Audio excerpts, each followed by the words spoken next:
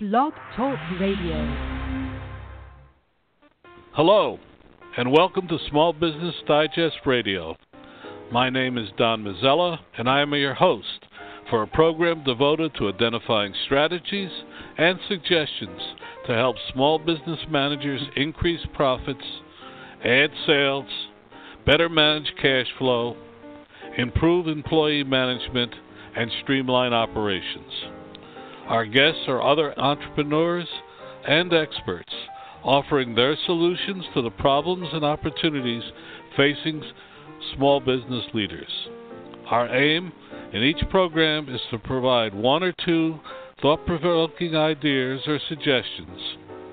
So follow us on Twitter at hashtag 2SBDigest or at our website at www.smallbusinessdigest.net. We have a very good program today, and we start off first with Larry Gadea, CEO of Envoy. Really happy to have him with us. One of the reasons is whenever you go to an event, one of the slowest times, one that elicits some of the greatest displeasure from attendees is actually signing in. Well, Larry will talk about that and a few other things. Welcome to the program. Hey, thanks for having me. Well, Larry, as we ask all of our guests first time, tell us a little bit about yourself. Yeah, absolutely. So my name's Larry Gadea. Basically, I was born in Romania, went through some crazy smuggling stuff, went to Canada. That's where I grew up, so I'm Canadian, woohoo, Canada. And then basically I've been an engineer my entire life, and I worked on all sorts of different projects on the side and with friends. And during high school, I'd spend a lot of time at home on the computer instead of with friends, but it's okay. And then basically I would, after that, I went to school. And while I went to school, I was also at Google. I was a back-end systems engineer at Google for about 4 years. And then once I graduated from school, I then joined Twitter in 2009 to 2012. So I spent about 2.5-3 years at Twitter as a systems engineer there too. And then Twitter was a really small company at the time, maybe 40, 50 people, and I really loved it when it was smaller. So I eventually ended up leaving Twitter, and I had the brilliant idea of wanting to start a company. And well, I started this thing called Envoy.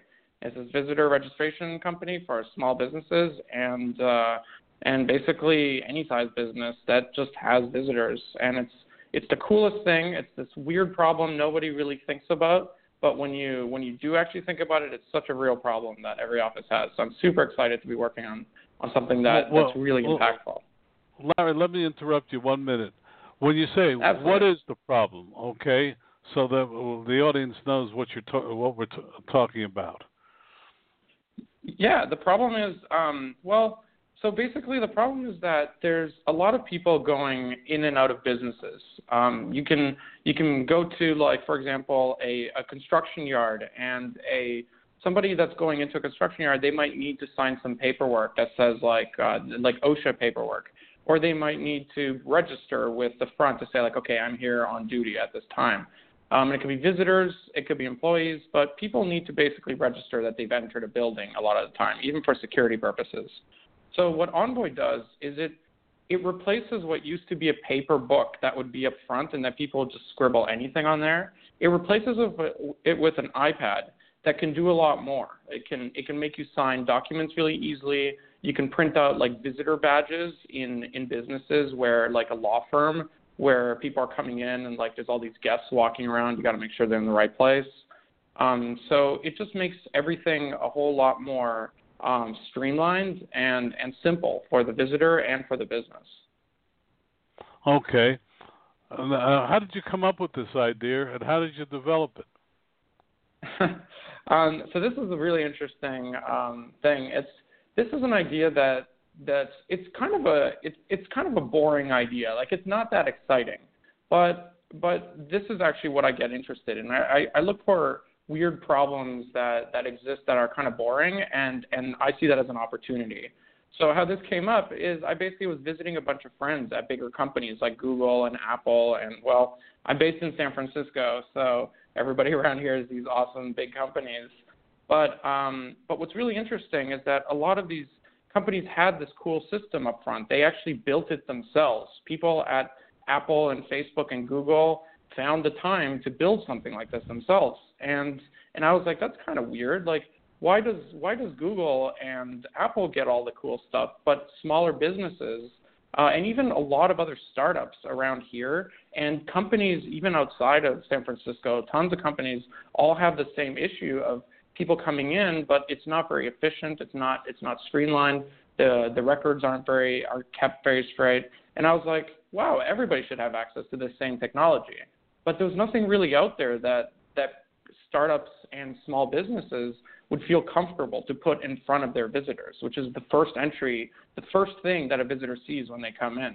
And yeah, startups are looking for ways to stand out and stand apart. And technology can really be leveraged here.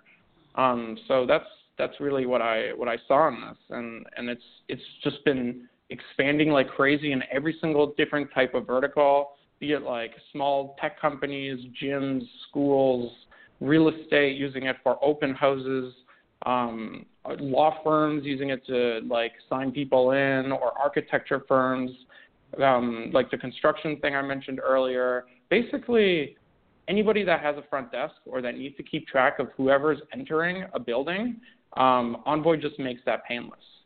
Well, how does your system work? Basically, a visitor comes in, and then there's an iPad on the front desk. And there's still going to be a receptionist there. And the receptionist is like, hey, how are you doing? Can I grab you some water, some coffee? And you're like, yeah, please, coffee, sure. And then what happens is you then do the mundane stuff of like typing in your name. You type in maybe your phone number or email address on the iPad. And then while they're talking to you about your day and you're doing the fun part with them, the boring part can be handled by Envoy. And you just type in all that information. You sign any kind of document if you need like a non-disclosure agreement or any kind of waiver or anything like that. And it prints out a visitor badge afterwards. It's like a little Wi-Fi printer that's usually beside the iPad. And you take the sticker, you put it on your clothing or in a lanyard, and then Envoy will automatically send a text message or an email to the host, to the person you're there to meet, to let them know, hey, by the way, your visitor has arrived. You should arrive there. You should go meet them. So that frees up the reception and front desk to basically worry about the experience, and they can do a lot more office management, and they just have a lot more time to be doing critical tasks to the business as opposed to the more mundane, like how do you spell your name, and like is that with a Y or an I, that kind of thing. Okay. Now, but Larry, now you had the idea. What did you do next? Basically, let's see. So I was really excited, and I was like, yes, this is an idea that nobody's done before. We're going to be the first. And I'm an engineer, as I kind of mentioned in the beginning, and I literally built the original iOS application in Objective-C, and then the original dashboard for administrators to log in, and I built that on Ruby on Rails in the back end. And so it's a full cloud service, so it's all hosted on the internet. You don't need to do backups. You don't need any expensive on-site hardware. And it was cool. I was just able to prototype it myself. And that was really nice because I could discover all the problems and iterate really quickly between different things. And that was really helpful because a lot of the early feedback was like, hey, a lot of our visitors don't like having their picture taken. Can we make that be optional? And I was able to iterate really quickly. It's like, okay, we can move this around. People don't know to click next over here. And because of that, because I had this engineering ability, it really made it such that we didn't have to raise money really early, or we didn't have to start doing kind of short-term money-making strategies. We could just think okay, let's just make sure everybody's really happy, and we'll worry about kind of revenues and stuff later. And that strategy has been very effective. Now, did you bootstrap? Did you finance it yourself, or did you get visitors, other people to help you? So basically, it was for the first, I think, 8 months. It was basically bootstrapped, and I basically built the app, and it was just me working on it, and then I had some help from a friend who did design, and so he actually made it look tolerable as opposed to the kinds of stuff that I would come up with. But basically, it was just us working on this in our spare time, and like we started working on it full time a little bit until it just started picking up steam, and so many like companies around here in Silicon Valley started using it, and it's really interesting. People saw it at other companies, and then they're like, oh wow, this is really cool. I really enjoyed this experience. I want this at my company. And to this day, that is how the product is spreading. We have a sales team of like 1.5 people, and we have like a marketing team that literally just started maybe a few months ago, and we've been around for 3 years. But yeah, we're in over 2,000 companies worldwide today. What is it, like something like 55 countries, and it's all been based on this growth of people seeing it, liking it, and then bringing it to their own company. And it's such a great way of growing a company. It's very much based on people loving it and like really really wanting more. Well, I can see that. Larry, we have another guest for the program. I wonder if you have time to stay on and let them join us and kind of make this a two-way. Would you object? Because you've been very good. Yeah, absolutely, no problem. You're the example of a successful company. Someone got an idea, developed it, and implemented it. And now how long you've been in business? It's been 3 years now. 3 years, and you got over 2,000 customers. Now, do you over 2,000 paying customers.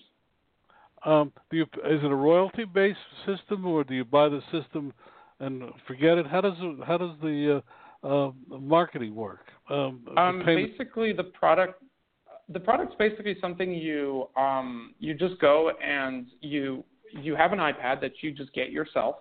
You can get it from the Apple Store anywhere, and you install it there. There's a stand, and you can buy any kind of stand, and then basically you sign up for the Envoy service on the Envoy website at envoy.com.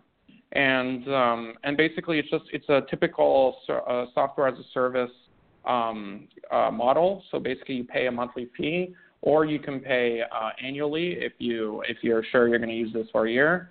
And basically it's just a month-to-month thing. It's a recurring subscription model. Oh, so you have a revenue stream on into the future. There's no way that someone can buy it and just use it from now on.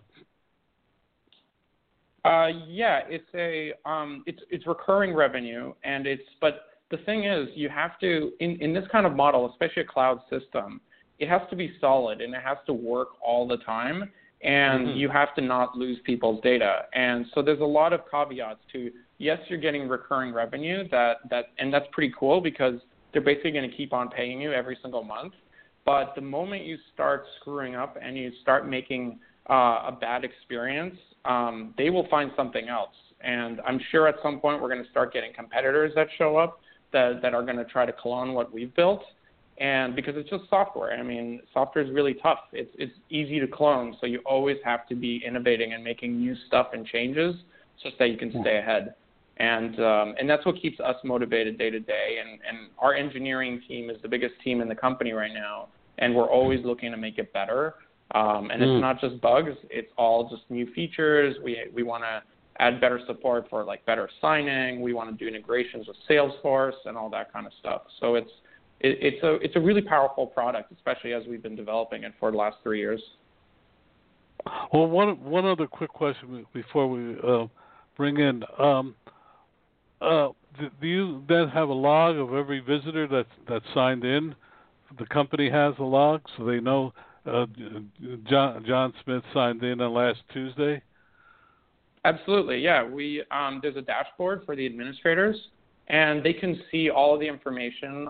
If they've signed any kind of NDA or waiver, they can see the entire document signed on there. You can search through people that have been there before. You can export it as like a CSV or an Excel so that you can do any kind of external processing on it there. We even have analytics built into the service. You can see like pretty charts as to how many visitors you're getting. And it's like, oh, maybe we should get like another receptionist here because we're getting 100 visitors a day now, whereas last month we only got like 80 or something. So it's great for decision making and just for knowing the flow of people coming into your building. Well, Larry, stay on for a couple of minutes because we have Absolutely. some very interesting guests.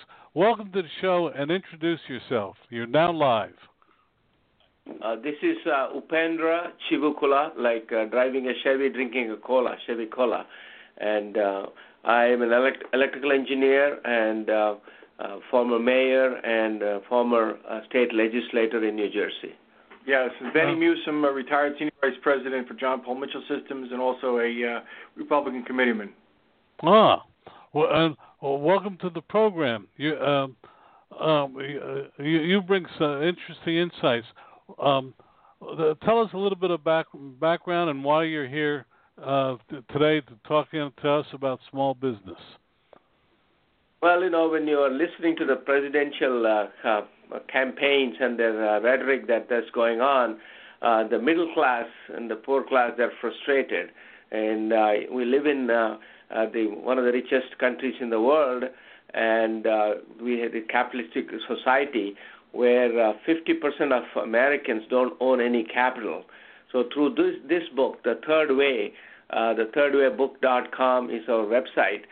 We are trying to bring about the importance of capital. Capital is not as measured in money, but it is the earning power.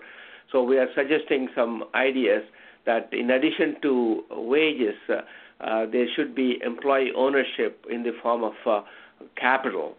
And that is the major idea we are pushing, and we are also addressing the issues with respect to the highest corporate tax rate in America, which is 35%, and how we can use that to create incentives for corporations, not mandates, but incentives for corporations to share part of their wealth with their employees. Right. Well, we also have we have Larry Gadina on. He's CEO of Envoy, which is a very practical system for logging in the visitors to the program. We have two people that want to talk about capital, and we just had someone join us, Ann Dieter Gallagher, who I'd like to bring into this program at this point because she wants to talk about. Ann, are you on board? I am. How are you? Fine. Well, this is going to be an interesting conversation because you want to talk about practical advice for women entrepreneurs. Women started more new businesses in 2015 than men. Interestingly enough, that's a statistic that's going to come on. So we have people. We have a very successful founder and of a very successful company. We have two people who want to talk about the changing role, and we have a woman on who wants to talk about how practical advice. So we're going to have a very interesting program, and I wanted Ann to first give us a little bit of background about herself before we go into anything else. And Larry, I know you have a time constraint. Would you like to drop off now or stay on and listen? I'm completely okay to stay on. This sounds like it's going to be a great conversation. Good. Ann, tell us a little bit about yourself. Oh, sure. I'd be happy to, Don. And thanks for having me on, and I'm excited to hear more from your other guests. So as you mentioned, my name is Ann Dieter Gallagher, and I own a marketing, public relations, and digital media firm. We are headquartered in Harrisburg, Pennsylvania, and I recently opened an office in Nashville, Tennessee. So, we've got a nice north-south thing going on there. And I started my business, as you talk about female entrepreneurs, started my business at the age of 40. So I would be your non-traditional female entrepreneur. Stayed at home 15 years to raise our three sons. and I worked part-time. So I spent my first 5 years post-college as an editor in a publishing house. And when I was expecting our first son, I negotiated with our CEO to, and this was kind of unheard of in our nonprofit publishing house, negotiated that he didn't really want to, it wasn't a financial benefit to lose my talent and experience, but I wanted to work from home. I still wanted to be at home largely full time. So how could we make that work? They'd never brokered anything like that. It was, I'm back in the early 80s with this, so it wasn't, it was fairly new. So we broke new ground, and I, put out what the plan might look like, and they said, yeah. So I did that for 15 years and 2 more sons after the first one. Realized with my husband that, I had 2 choices. I would re-enter the workforce and work for, a publishing house or something in communications journalism, or I would strike out on my own and then ultimately reap all the benefits, financial and branding, from my efforts. And, really felt the sky would be my limit. But I say that having never had a business course in college. So you can see how the landscape, was set up. But I thought I could do it, and that was the year 2000. And 16 years later, I haven't turned back. Okay, and stand by. Now, our 2 gentlemen have a very interesting. Can you describe to us what is the basis of which of your book, and how you feel we should move ahead?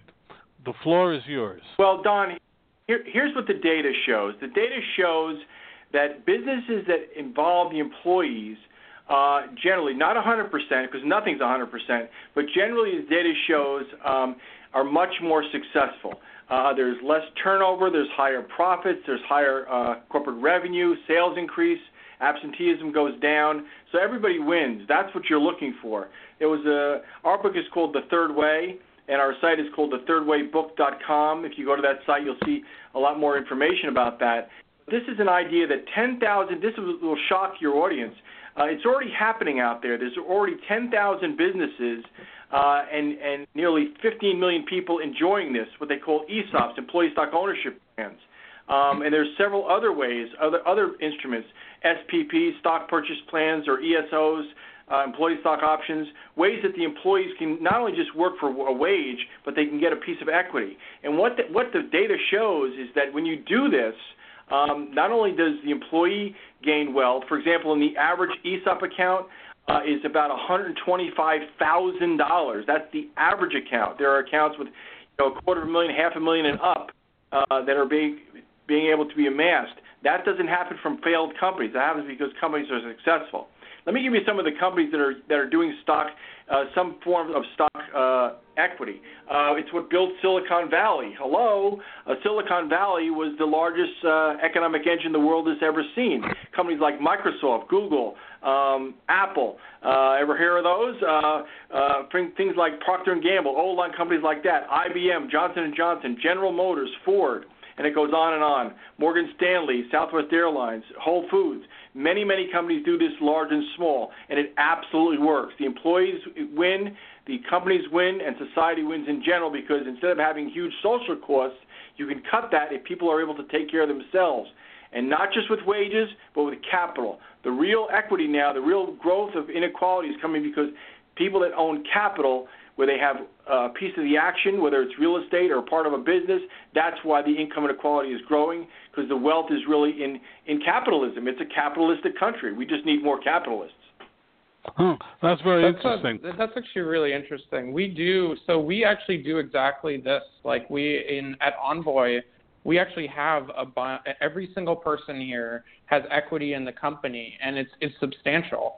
And what we find is that people really like that. They're excited about it because it's like, oh wow, okay, I'm getting a great salary, but I have this other thing. And yes, it might go to zero if our startup doesn't work out, but if it does, it's this really great bonus that's like, wow, okay, this was amazing. Like I spent like 4 years, 5, 10 years here, and it was worth it, and it was this great thing.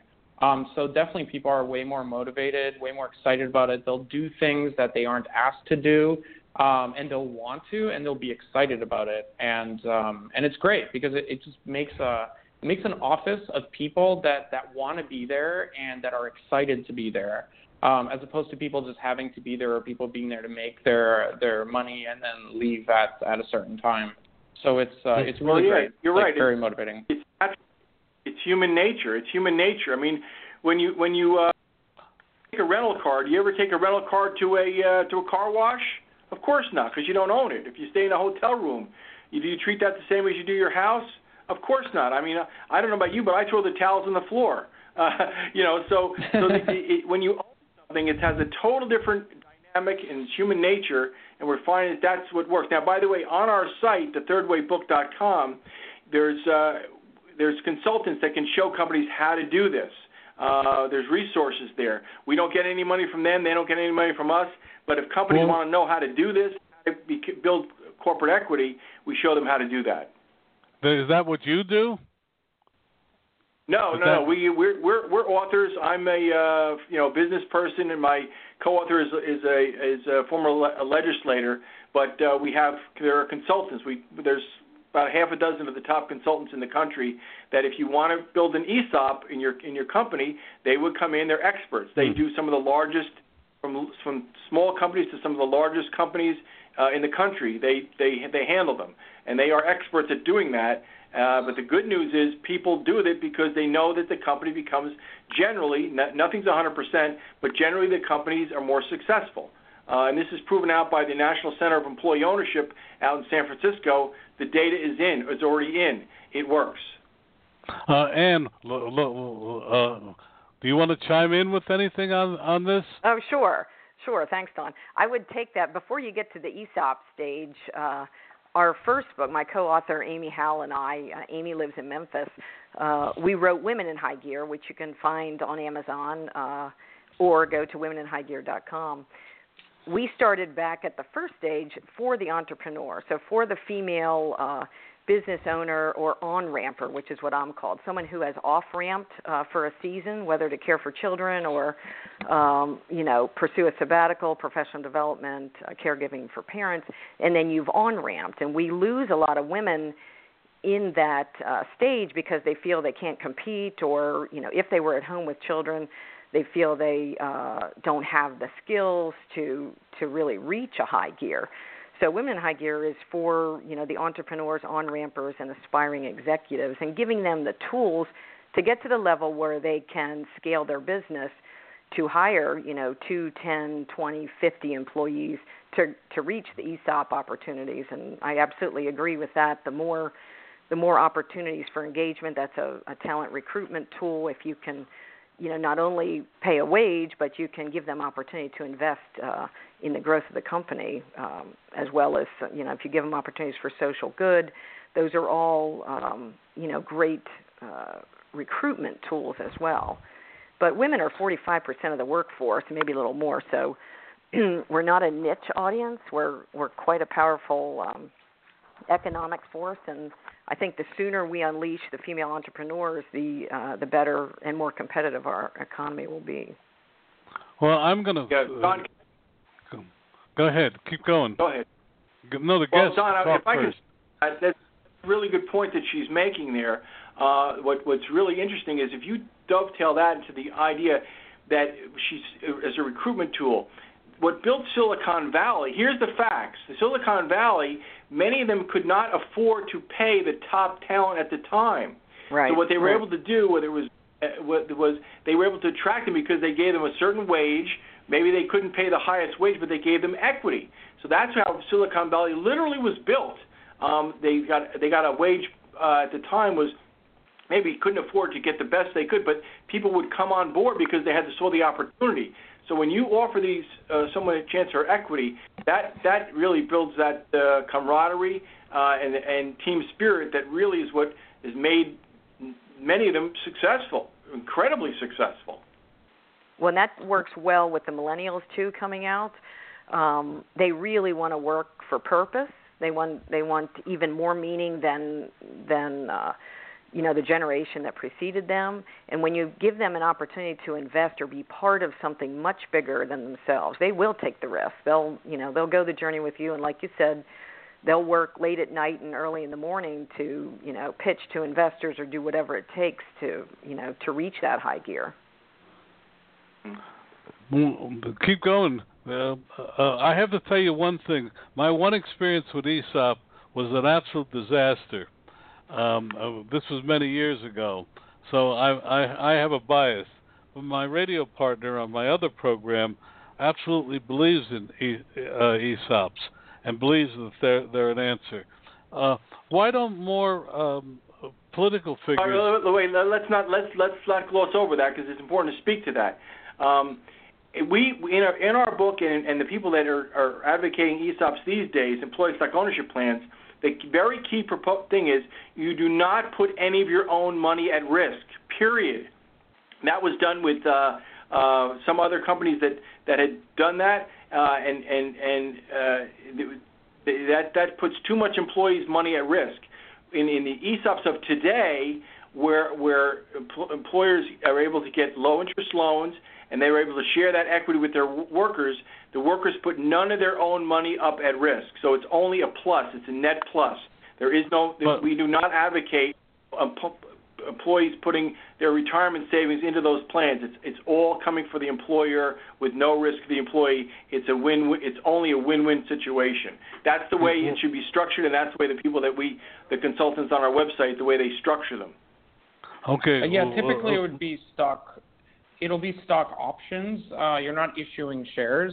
So a lot of these, especially these incentive stock options, are basically you get them and you don't actually lose. You don't have to pay for them or anything like that until you want to turn them into shares. And typically people won't turn them into shares until they have an opportunity to sell them. So it's basically 100% risk-free for the employee to get them. And if the company doesn't do well, great. You never exercise them and it's easy. But if the company does do well, then they can exercise them, recognize a tax gain, but then be able to sell some such that they can cover the tax and make basically money on it. But those are called. Let me point out. Let me interrupt you, and I seldom do, but sometimes what is at risk is the retirement. In many of these companies, there's a retirement fund that is sometimes used, and I don't know whether it's still legal or not.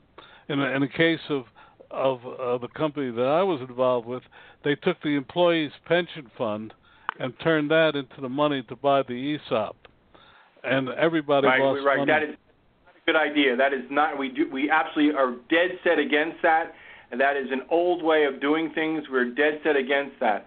That sounds terrible. But it's still legal. And didn't in the Chicago Tribune case, did it not end up wiping out a lot of retirees' funds? Yeah, well, again, you don't want to do. For example, there was instances where the employees were encouraged to put their own retirement monies at stake. That is not a good idea. These ESOP plans today are plans where the employer puts all the dollars in, none from the employees. Now, the other guest was talking about what's called ESOs, employee stock options, which is a different animal, which is a different. It's also a good idea. It's a darn good idea. It's a different instrument. There's also what's called SPPs. We lay out in the book there's about a dozen different ways of doing this, major ways of doing this. There's what's called KSOPs. There's many different ways of structuring it. That's what a good consultant can do for you, how you want to structure that. But the main thing is that the underlying idea is that where the employee gets some type of equity without risk, they do not put their own dollars at stake, so it's really a win-win. The only potential is for a win, an extra win. The idea is if the employees are motivated, they're part of a team, that really is proven to work in an overwhelming number of cases. Well, let me go to Larry. Larry, is that how your system works? That, in fact, you put all the monies at risk? Yeah, well, because they're stock options, there's actually no money that needs to be put in. It's in the way that we do it. like was mentioned, there's a variety of different ways of doing it. But we basically have employee stock options on an employee stock option plan that we issue employee incentive stock options. And basically, you receive a certain amount of options. They vest over a certain amount of years, so you have to stay there for X amount of years until you get all of them. And meanwhile, you get a certain amount every single month up until the end of the, in our case, 4-year period. And then you have these options, and you basically can choose to exercise them at some point. But these stock options I encourage people to look at it as like, it's like a bonus. It's a nice to have. It's certainly not something that you should ever put in the same sentence as like a retirement plan or anything that will in the future depend on it. Like it's a nice to have, not something you should be putting any kind of retirement savings or anything like that into, because small companies it's risky, and it's very likely the company will not work out. So you need to, you can't be putting your retirement into something high risk like that. Well, thank you, because you're the practical example. I want to go to Ann now and ask her a different question, which there's some surveys out and analysis that indicates that women, by and large, we definitely know that they're paid less than men, but also when it comes to these financial dealings, are often dealt the short end of the stick. Would you want to comment on that? That's not my experience. And let me tell you, as far as the pay inequality, because I come from the realm, and that certainly the pay inequality does exist, but I'm in the world of, entrepreneurship, business ownership. So that's one way to take that issue off the table. The market will tell you how much it will bear. So when you price your services accordingly, my clients are not responding based on, male or female. They're responding based on quality and deliverables and price most often. So that's how I got totally around that situation. And again, I came to the point where if I was working really hard and was really successful, did I want to know what steps I would be on if I worked for government or in education, or did I want to reap the benefits of what the market would say that I was worth? So I chose the latter. And as far as the capital, so I bought my own commercial building in the last year and a half. And that was a exciting, new high gear for me in business ownership. I had leased for 7 years. I had done the math.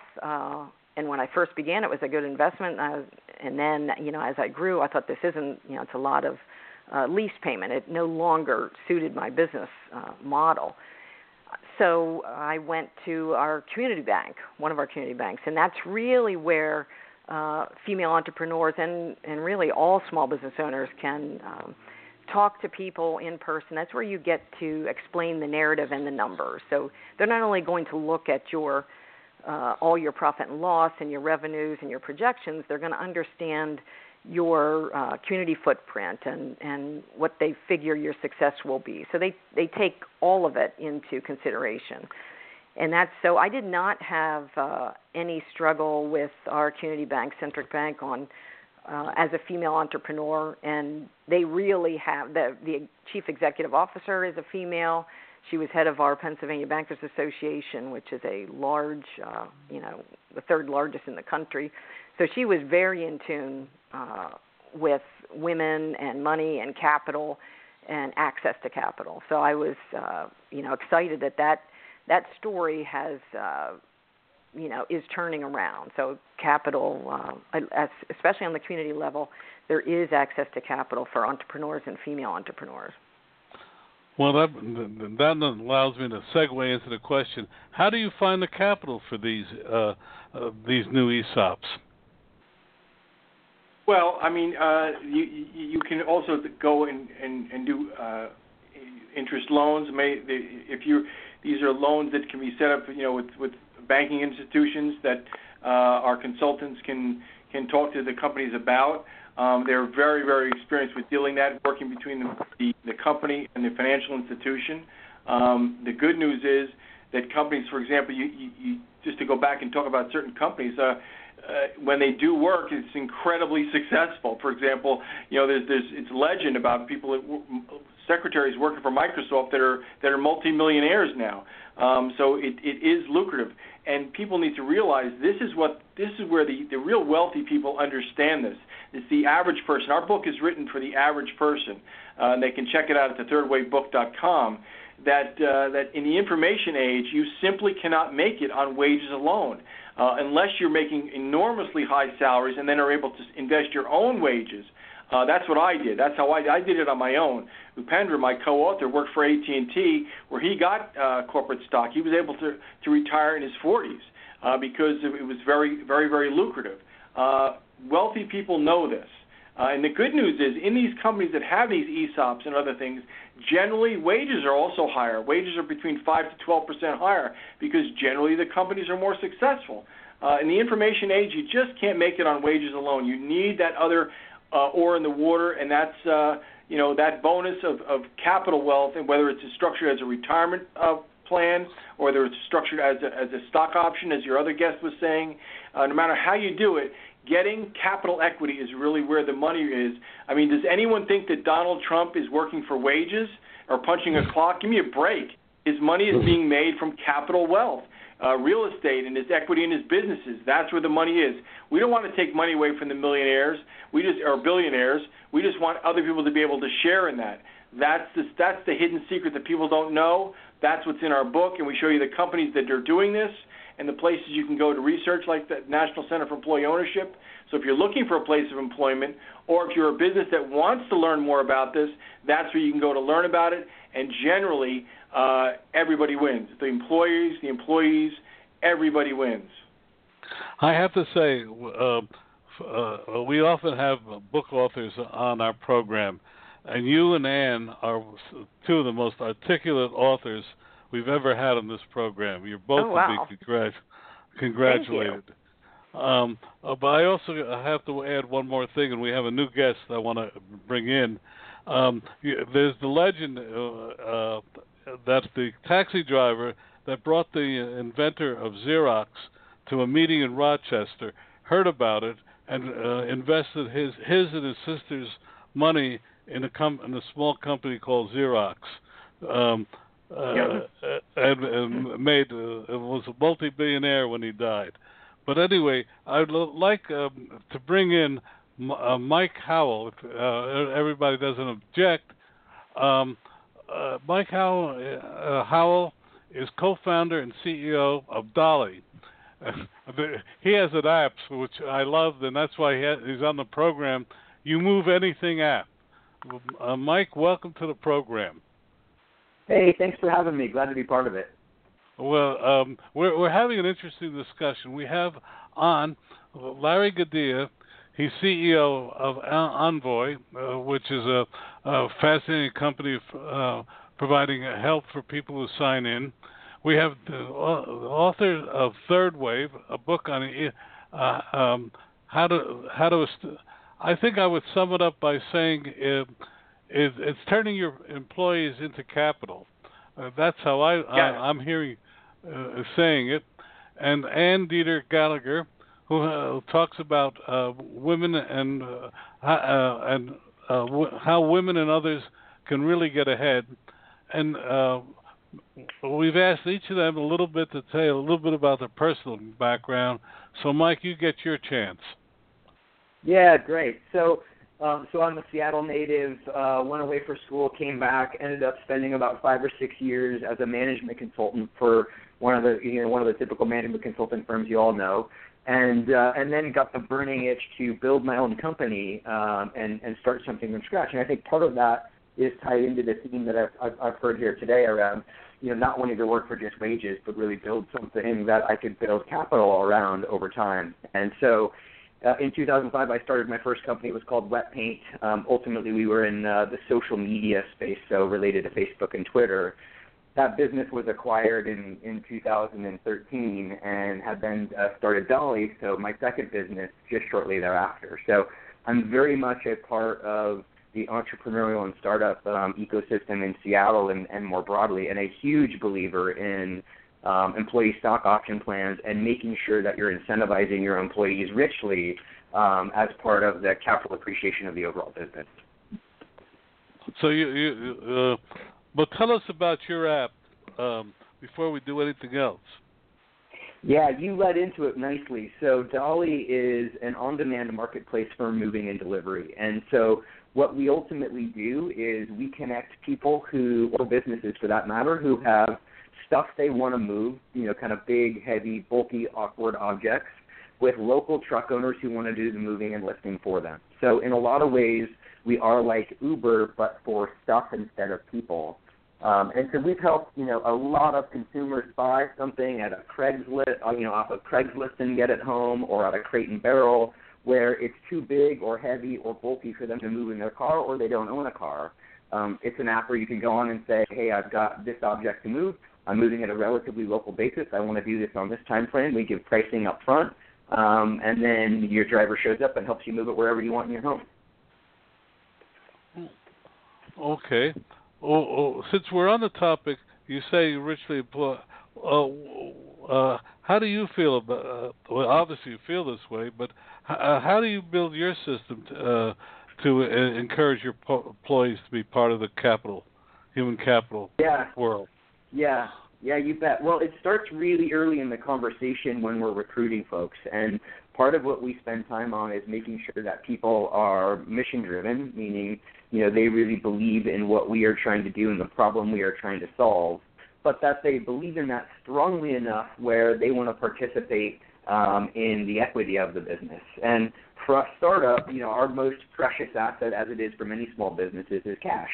And so we don't pay. We spend a bunch of time and energy understanding the market for any particular role in terms of what the salary for that should be, and then we pay a little bit below market, with the idea being that you're going to make up for some of that below market salary in the long term with a financial gain of the equity that you're vesting over the course of your time there. So the conversation starts around what we're doing and making sure the employee is really driven and wanting to be a part of the mission that we're going after. And then that the philosophy we have, if that's the case, is we're all in this boat together, and we take slightly below market salaries, but we participate very richly in the equity appreciation of the business. Don, this is. Oh, go ahead. I was just going to ask for you to comment. Yes, this is a model that you're seeing. This is literally a great example of what your other guest is saying, of literally what built Silicon Valley. The nice news, the great news is, not in all cases, but in many cases, in the long run, not only does their capital appreciate, but generally the wages over time are higher in the long run because the company's more successful, 5 to 12%. So that's what's great. Now let me give you some really powerful statistics. CBO, the Congressional Budget Office, just released a report over the last several years as it relates to inequality. That you're hearing this all in the news. The top 1% indeed has grown. Their wealth has grown at 275%. Unbelievable. Where the average person is about only up a little bit or down. So that's unbelievably powerful. But now what's driving that? The other report you want to look at, this is all on our website, by the way, at thethirdwaybook.com, is Brookings just did a report. 86% of all capital wealth and capital income went to the top 20%. My math tells me that leaves, for the bottom 80%, only 14%. So it's really capital that is driving the wealth. That is what's making the inequality. It's not just the wage side. Well, I would like to modify one thing you say as it relates to our book. We're not just turning employees into capital. They're not just capital. They are capitalists. They become capitalists. They start thinking differently. They start acting differently. And that's what your other guests are picking up on, and that's what works. You want to build a team approach. You want to get everyone involved. It's not just that you offer a few shares of stock. You now start people thinking differently, offering ideas, team building, team problem solving. It's really a culture. It's a culture combined with a new capitalist paradigm, that's really the future, and that's what we're seeing companies that are being very, very successful from small, medium, and large companies all across the country. We just need to make more of them with intelligent public policy to incentivize companies, cut that corporate tax rate, and share it with the workers. It's a win-win and a bonanza. It would solve all the problems in our country. Not all, but a heck of a lot of them. A heck of a lot of them if everyone became more. My author says, we should have more capitalists in a capitalist country. That would solve a lot of problems. Tell me what Don. you really believe. Go ahead, Ann. Yeah, Don, if I can just segue off of all the guests there, the young man who just joined with the Dolly app and the employee stock options. Amy's and my second book, The Future Belongs to Students in High Gear, also found on Amazon, studentsinhighgear.com, speaks to all of that, and I would challenge each of us, as business owners and executives, our job now and responsibility is to make sure the students, the 21 million young men and women who are in our community colleges and higher institutions, understand the wealth-building principles, understand compounding interest, understand where they can find the best tools to help them take their idea from think to build and shorten that learning curve into the market and, access intellectual capital, that kind of stuff. So our second book, Amy and I just wrote, is 13 chapters and helps them along that career path. So once they graduate, that they are not, deciding to go back to grad school because they're not sure what to do. We make sure our Chapter 7 talks about, debt control and financial literacy, understanding that if you're signing a student loan, you've got to be very clear of what you're signing away. So if you're coming out with extraordinary debt, it affects your income potential. If you're taking 6 years to graduate, it affects your retirement. You've lost 2 years, for earning income and then 2 years for investment. So making sure that they are our future, and that's what makes us competitive. Making sure that we instill all these things we're talking about into them, I firmly believe is our responsibility in business. Yeah, those are excellent. Go ahead. I want to get to Larry. Yeah. Before we go too far, go ahead. But go ahead, make your point. Yeah, those are excellent points. And what's great is a student that comes out today, if they go to either our book, which lists the top 100 companies that do this. Also, you can go to the NCEO, which we list how to get in touch with them. It'll show these people the companies that they should be looking at when they are coming out of college. I agree with your other guests that this is something that they absolutely should be looking at when they decide to work for a particular company. Do they offer a stock equity in some form, whether it's a stock purchase plan or a stock option or an ESOP, or employee stock ownership plan, which is more of a retirement plan, but something where they get a piece of the action. It does change the culture. It does change the way the employees act, and it really changes the dynamic of what happens inside that company. So it's really a win-win for all. And this is, by the way, a lot of young people, they're attracted to this new, socialism. We're hearing Bernie Sanders, which, by the way, here's a shock for you. Bernie Sanders actually endorsed this idea. We actually have on our website, you can listen to Bernie Sanders and President Reagan in both archive videos, Bernie endorsing this idea, and also a speech by Ronald Reagan endorsing this idea. So from the far left to the right, you see people that embrace this idea. Unfortunately, Bernie keeps going to this socialistic big government idea. That's where I believe he goes too far. But as far as employees getting wealth and sharing wealth within their place of employment, bingo, that is a winner all the way around, whether it's President Reagan or Bernie Sanders. Everyone agrees it's a hell of a good idea, and that's what's in the Third Way book. Larry, are you there? Yeah, absolutely. Larry, I want to go back to Mike Howell of Dolly, because he mentioned, and I wanted, before we're getting to the end, close to the end of the program, when you go to hire somebody, Mike looks for commitment. What do you look for in an individual, and do you use stock options or whatever as an incentive? Absolutely. There's typically two numbers in an offer letter that people really will that are very normal around here. And basically, I would almost say almost 100% of startups around here in San Francisco will issue equity. Typically, they'll say the amount of shares that you would get, or like the amount of options that you get, and your salary. Typically, in a startup, there won't be a bonus plan or anything like that, but the two numbers are salary and equity. And what we do whenever we talk to a candidate that we really like, that we really feel is going to be a great culture fit, and that will really kind of be excited about the product and want to kind of do their own ideas and own things for it,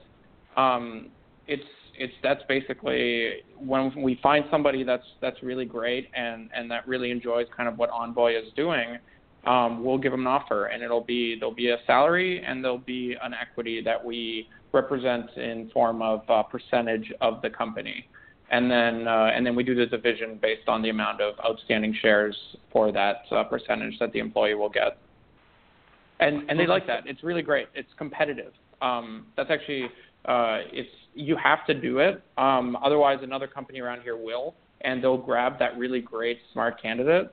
So we have to do it, and it's good because it ensures really high quality around the board, and we're trying to optimize for quality at all portions of our company, be it the product or the people. It's all about building something that's different and extremely effective, and that's why I think that Envoy has been doing so well everywhere, because it's just like quality is king. Hey, Don, can I make a quick comment on that? Don, are you there? Don?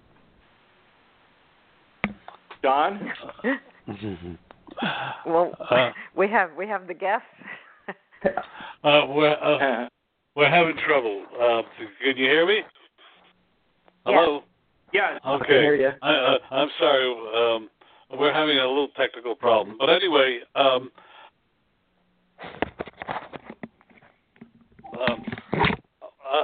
we're now coming towards the end of the program. Before Larry, again, tell us about your product, because then I want to go to Mike, and we'll sign off. Larry, again, your company?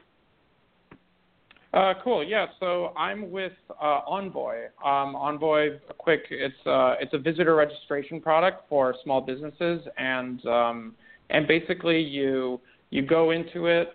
It's for your visitors to sign in whenever they enter a building, and you have a really elegant way of kind of keeping track of everything. And it's free to try out. Envoy, envoy.com. And it's if you have any kind of feedback or anything, we always love that, because we're always trying to make it better. So please let us know, and we hope you like it.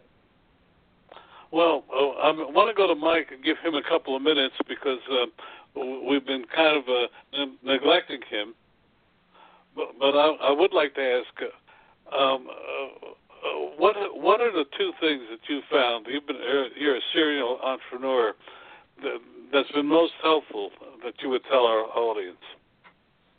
Yeah, and let me back up a second and clarify Dolly's value to small businesses as well. So we have a number of small businesses in the markets that we're in who are using us to fulfill delivery for them to their customers. So that could be anything from someone who is owns a chain of furniture stores or mattress stores, or owns a consignment shop. So anytime a business is in the space of needing to move kind of bigger, heavier, bulkier items, either to and from themselves or to customers, you should take a look at Dolly.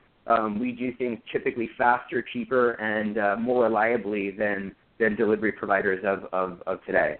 So anyway, that's a little bit on how we can bring value to small businesses. In terms of your question, Don, I think there's two things that are key to success that I return to anytime I think about building or starting a company. And Larry mentioned one of them, which is quality, and we focus on that extremely intensely. And for us, what that means is it's really about customer satisfaction. And we are maniacal about stats that measure what has been the customer's experience with our product. And the reason for that is the number one and I believe most powerful driver of successful businesses is virality.